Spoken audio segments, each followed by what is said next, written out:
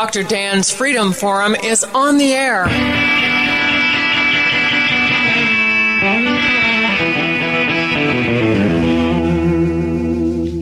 Never send to know for whom the bell tolls. It tolls for thee.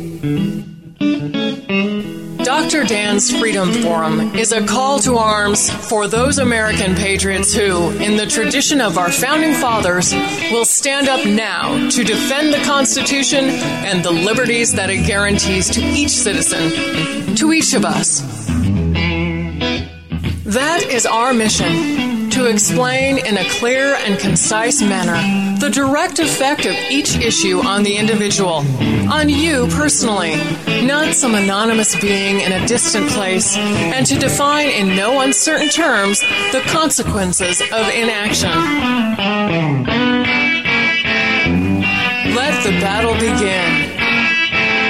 Welcome to Dr. Dan's Freedom Forum. This is Dr. Dan. Freedom Forum Radio is for you, faithful listeners, no matter who you voted for or what political party you belong to.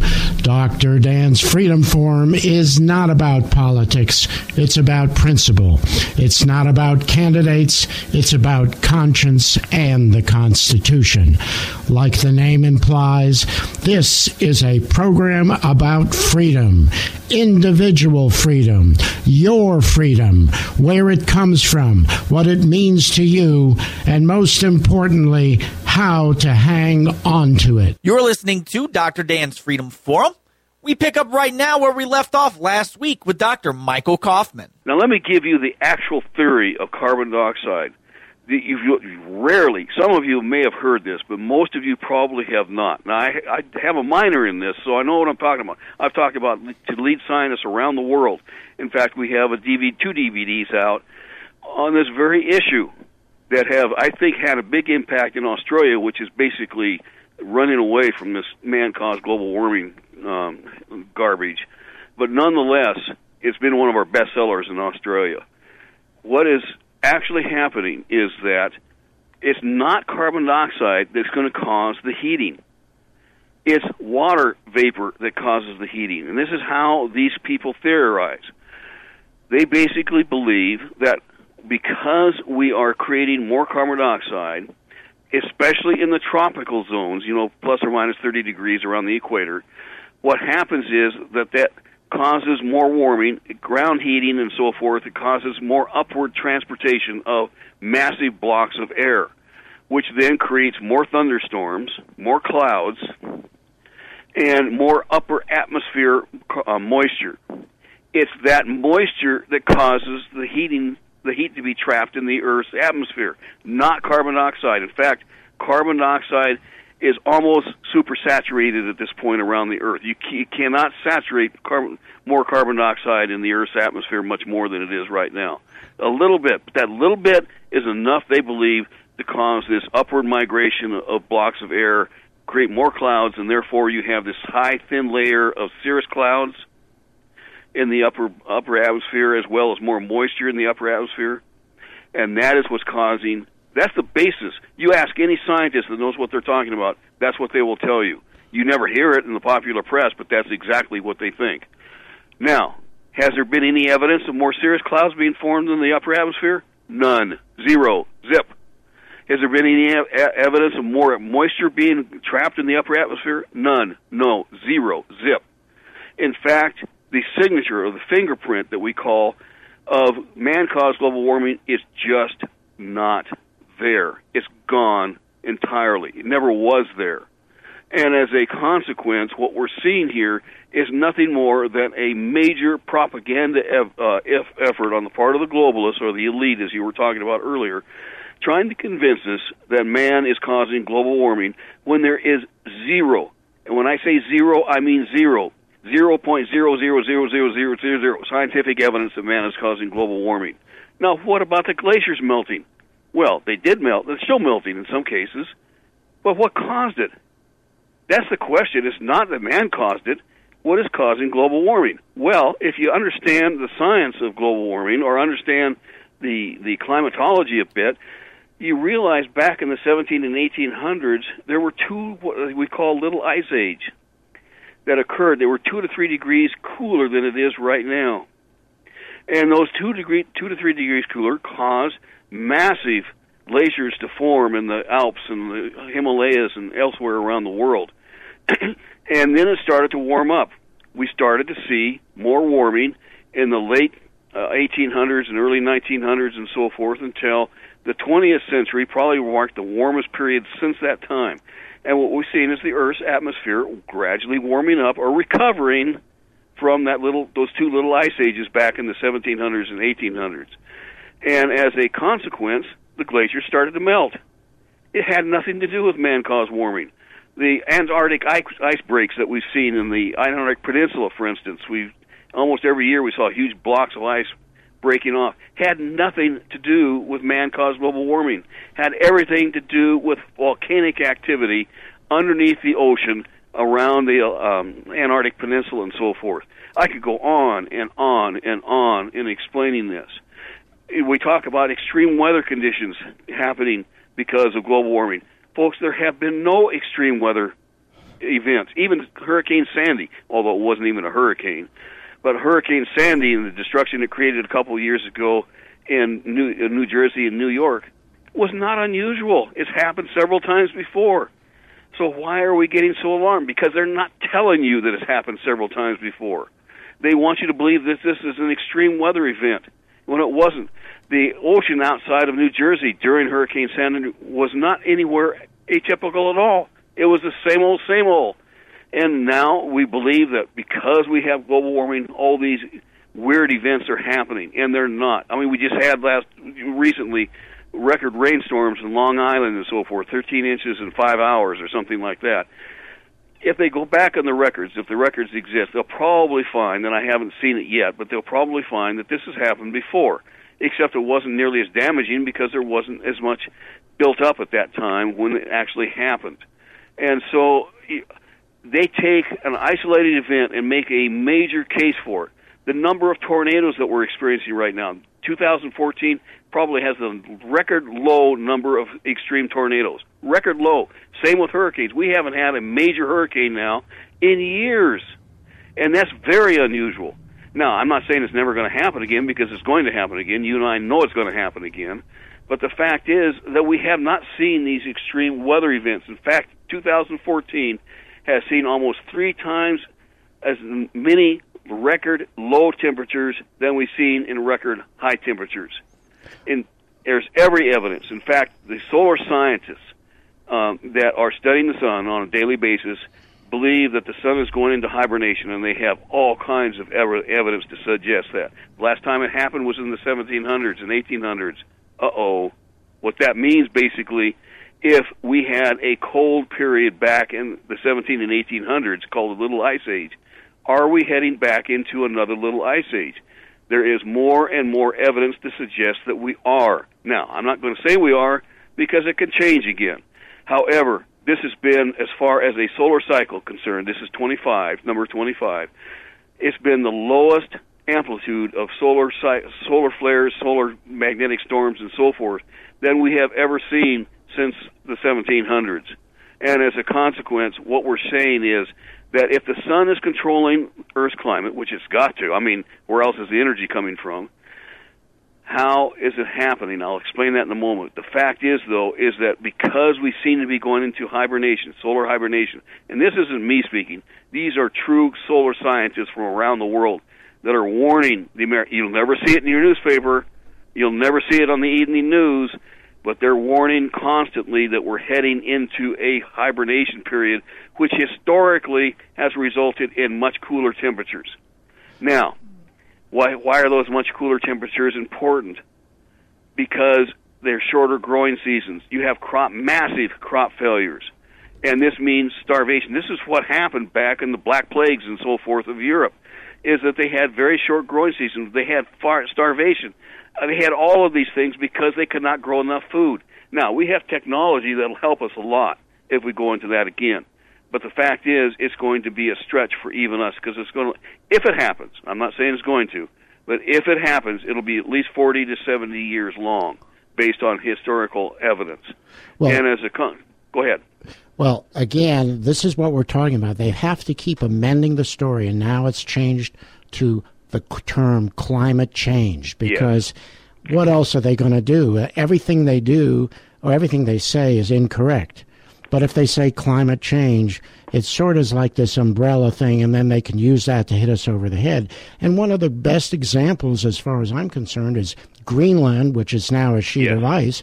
There used to be farms, farmland, and crops and herds of cattle in Greenland. There's plenty of evidence that was, and that was, 1,000 years ago or so when that occurred. Right. That was what we call the medieval climate optimum. Back around 1,000 or 1,000 years to 1,200 years, we had the medieval climate optimum, which it was about 2 to 3 degrees warmer than it is right now. We keep hearing this as it's the warmest it's ever been. Folks, it's not even close to being the warmest it's ever been. In fact, 10,000 years ago, it was a lot warmer than it is right now. And somehow planet Earth managed to survive that. And Greenland is the classic example, and let me give you another example of Greenland I think that is very important. It's on my DVDs.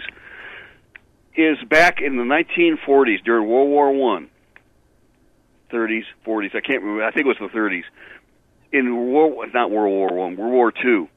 What happened was that we had a squadron of new planes, P-51s being sent, B-17s being sent over to Europe for the war.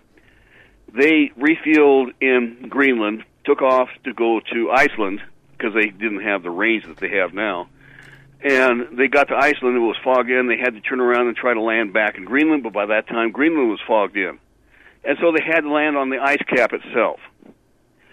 They landed, nobody was killed, they got rescued and all the rest. The plane sat there for a number of years. They tried to find those planes again, they couldn't. 50 years later, they finally found those planes. And they were 265 feet below the ice surface.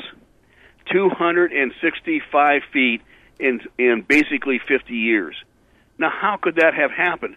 It's happened because we've had so much ice accumulating on Greenland during that period of time. And they now claim that we're having global warming and Iceland's going to melt. Not very likely. And it would have a lot of melting to go before it even got down to where it was back in the 1930s and 40s. So there's overwhelming empirical evidence to suggest that we're not having man-caused global warming. It's overwhelming. And yet, all we ever hear out of the popular press, the mainstream media, is that we are certainly going to die if we don't stop this global warming. Even if we have to destroy our economy in the process, we've got to do it. Well, they want us to destroy the economy. That's part of the goal of taking over control and having socialism in the world. But let's continue with the EPA.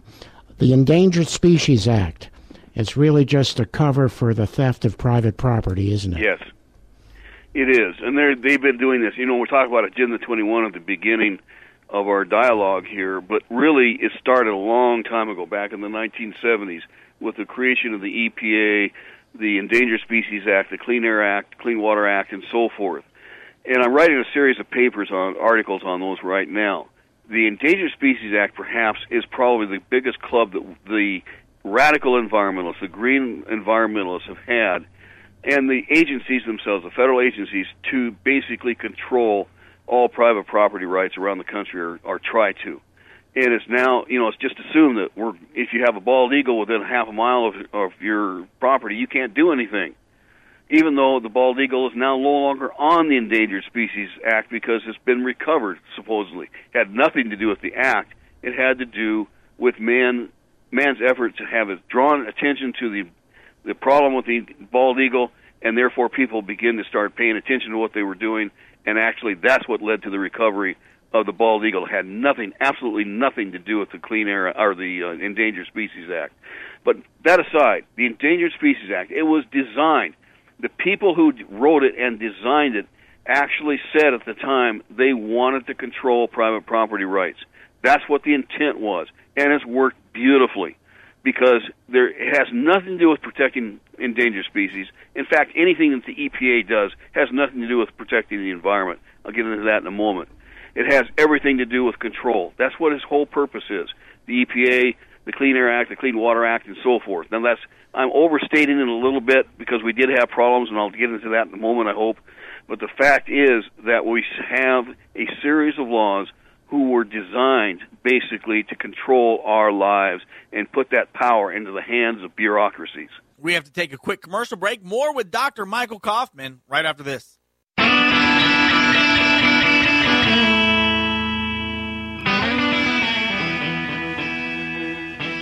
Well, again, I mean, the Endangered Species Act, and you can continue on it, and why don't you go ahead and talk about the control of water, because that all goes hand in hand. If you control the land and you control the water and you restrict and regulate the use, you are stealing people's private property rights, and that's what we're fighting against. Yes, it is, and let me just tell you what the EPA is doing right now, because you probably have heard this, but you may not really understand the magnitude of what it means. As the Clean Water Act basically says that the EPA and the Army Corps of Engineers and others should regulate water activities to protect the navigable waters of the United States. That means you have to float a boat. Now, they never really defined what a boat was. It could be a canoe, I suppose. But the fact is that it was for navigable waters. They didn't want ships to be dumping their garbage into the bays and estuaries and so forth and just polluting those bays and estuaries. They did not want factories along the Mississippi River or other rivers just to be dumping their raw effluent into the rivers. They wanted to clean them up, and it was a good goal. But the fact is that it has been interpreted now to encroach upon land, so that the EPA now has control of land miles from the nearest waterway, and now they're trying to actually get the word navigable waters taken out of the law. And they're doing this through regulation. This is not an act of Congress. It's in the law. But what they're trying to do by floating it with the Federal Register is to basically eliminate the concept of navigable waters, which puts them in control. And I can't overemphasize this point enough.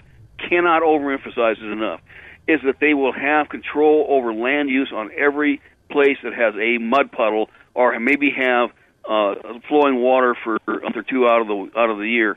They will control that, plus its drainage area into that mud puddle or into that temporary waterway. It is beyond belief, because if they do that, then this is an over-exaggeration, but almost every acre in the United States will now immediately become under the authority of the EPA, and you have to get a permit for doing anything. It's basically Agenda 21 on steroids, because the government will be in control of everything that you do on your property, everything. Well, that's obviously what they're trying to do, because when you get that kind of control, then you lose your property rights and you lose your freedom. Yes. Where we live here in the mountains, I mean, private property is extremely important. We have families who've lived on land for generations. It's family land. And they pass it down as a birthright, as a sacred trust from one generation to the other. And that is the exact thing that the EPA and the Agenda 21 people, they hate it. They hate it because these people cannot be controlled if they own private property. That's exactly right. And that's exactly what the EPA is trying to do. Now, let's take another. This is some of the things that I'm trying to write up into a series of articles that will be coming out in Range Magazine probably the end of the year. I write a lot for Range Magazine. Now, the EPA was set up to basically protect the environment. I don't think there's I can't imagine any one person in the United States, there probably are some, but that would not want to protect our environment. We all want to have clean water, clean air, and so forth. I mean, that's just the natural. But what they have done is taken that natural desire on the part of the American citizen and twisted it and contorted it into something that is absolutely totally different than what we think we're getting by the part of the average American. That concludes this week's episode of Dr. Dan's Freedom Forum with Dr. Michael Kaufman. Tune in next week for more. And that concludes another episode of Dr. Dan's Freedom Forum. Join the battle on our website, www.drdansfreedomforum.com. The right to own private property, that cannot be arbitrarily confiscated by the government is the moral right and constitutional basis for individual freedom. Call me the hoodoo. Let that guitar sing. Call me the Choctaw. Call me original sin. Call me railroad steel. Call me the mojo man. They call them muddy waters. And people, I just love to hear that old man sing.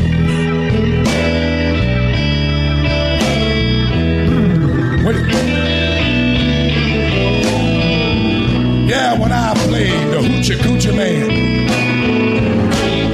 I get joy in everything. Everything gonna be all right this morning.